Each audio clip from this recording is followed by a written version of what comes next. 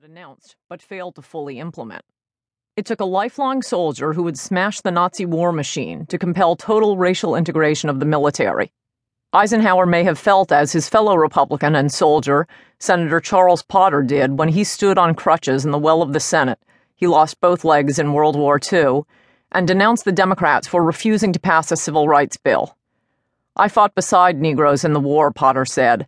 "I saw them die for us. For the Senate of the United States to repay these valiant men by a watered-down version of this legislation would make a mockery of the democratic concept we hold so dear." When Eisenhower ran for re-election in 1956, the Republican Party platform endorsed the recent Supreme Court ruling in Brown v. Board of Education, desegregating public schools. The Democratic platform did not. Indeed, a number of Democratic governors proceeded to ignore the landmark decision. Ike responded by sending in the 101st Airborne to walk black children to school. In his second term, Eisenhower pushed through two major civil rights laws and created the Civil Rights Commission over the stubborn objections of Democrats. Senator Lyndon Johnson warned his fellow segregationist Democrats, "Be ready to take up the goddamn Nigger bill again." Liberal hero Senator Sam Ervin told his fellow segregationists, "I'm on your side, not theirs," adding ruefully, "We've got to give the goddamn niggers something." Vice President Richard Nixon pulled some procedural tricks as President of the Senate to get the 1957 bill passed, for which he was personally thanked by Dr. Martin Luther King, Jr. But LBJ had stripped the first bill of enforcement provisions, so Eisenhower introduced another, stronger civil rights bill in 1960. All 18 votes against both bills were by Democrats. Democratic opposition to civil rights was becoming what we call a pattern. Unfortunately for the cause of equality, Nixon lost the 1960 presidential election, and there wasn't much enthusiasm for aggressively enforcing civil rights in either the Kennedy or Johnson administrations. That would have to wait for Nixon's return. But with the electoral tide turning, thanks in large part to Eisenhower's civil rights laws and Thurgood Marshall's lawsuits, LBJ did a complete turnaround as president and suddenly decided to push through a dramatic civil rights bill. Black people were voting in large enough numbers that the Democrats were either going to have to abandon the segregationists or never win another national election, so Johnson switched sides out of a sincere commitment to civil rights.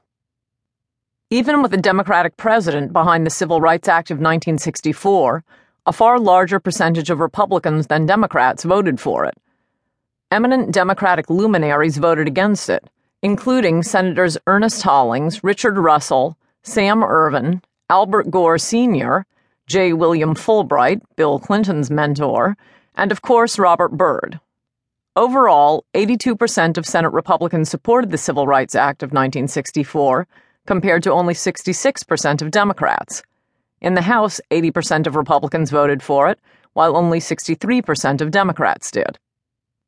Crediting Democrats for finally coming on board with Republican civil rights policies by supporting the '64 Act would be nearly as absurd as giving the Democrats all the glory for Reagan's 1981 tax cuts, which passed with the support of 99% of Republicans but only 29% of Democrats. Nixon launched his national comeback with a 1966 column bashing Democrats as the party of Maddox, Mahoney, and Wallace, trying to squeeze the last ounces of political juice out of the rotting fruit of racial injustice. One can see why Democrats would later be desperate to impeach him, especially Sam Ervin, a major segregationist who headed the Senate Watergate panel. One of the main reasons Nixon chose a rookie like Spiro Agnew as his vice presidential nominee was Agnew's sterling civil rights record. Agnew had passed some of the first bans on racial discrimination in public housing in the nation, before the federal laws, and then beaten segregationist George Mahoney for governor of Maryland in 1966. That was the Mahoney in Maddox, Mahoney, and Wallace. With the segregationist vote split between Democrat Hubert Humphrey and George Wallace in the 1968 presidential election, Nixon won. In his inaugural address, he said, "No man can be fully free while his neighbor is not. To go forward at all is to go forward together. This means black and white together, as one nation, not two. The laws have caught up with our conscience. What remains is to give life to what is in the law, to ensure at last that as all are born equal in dignity before God,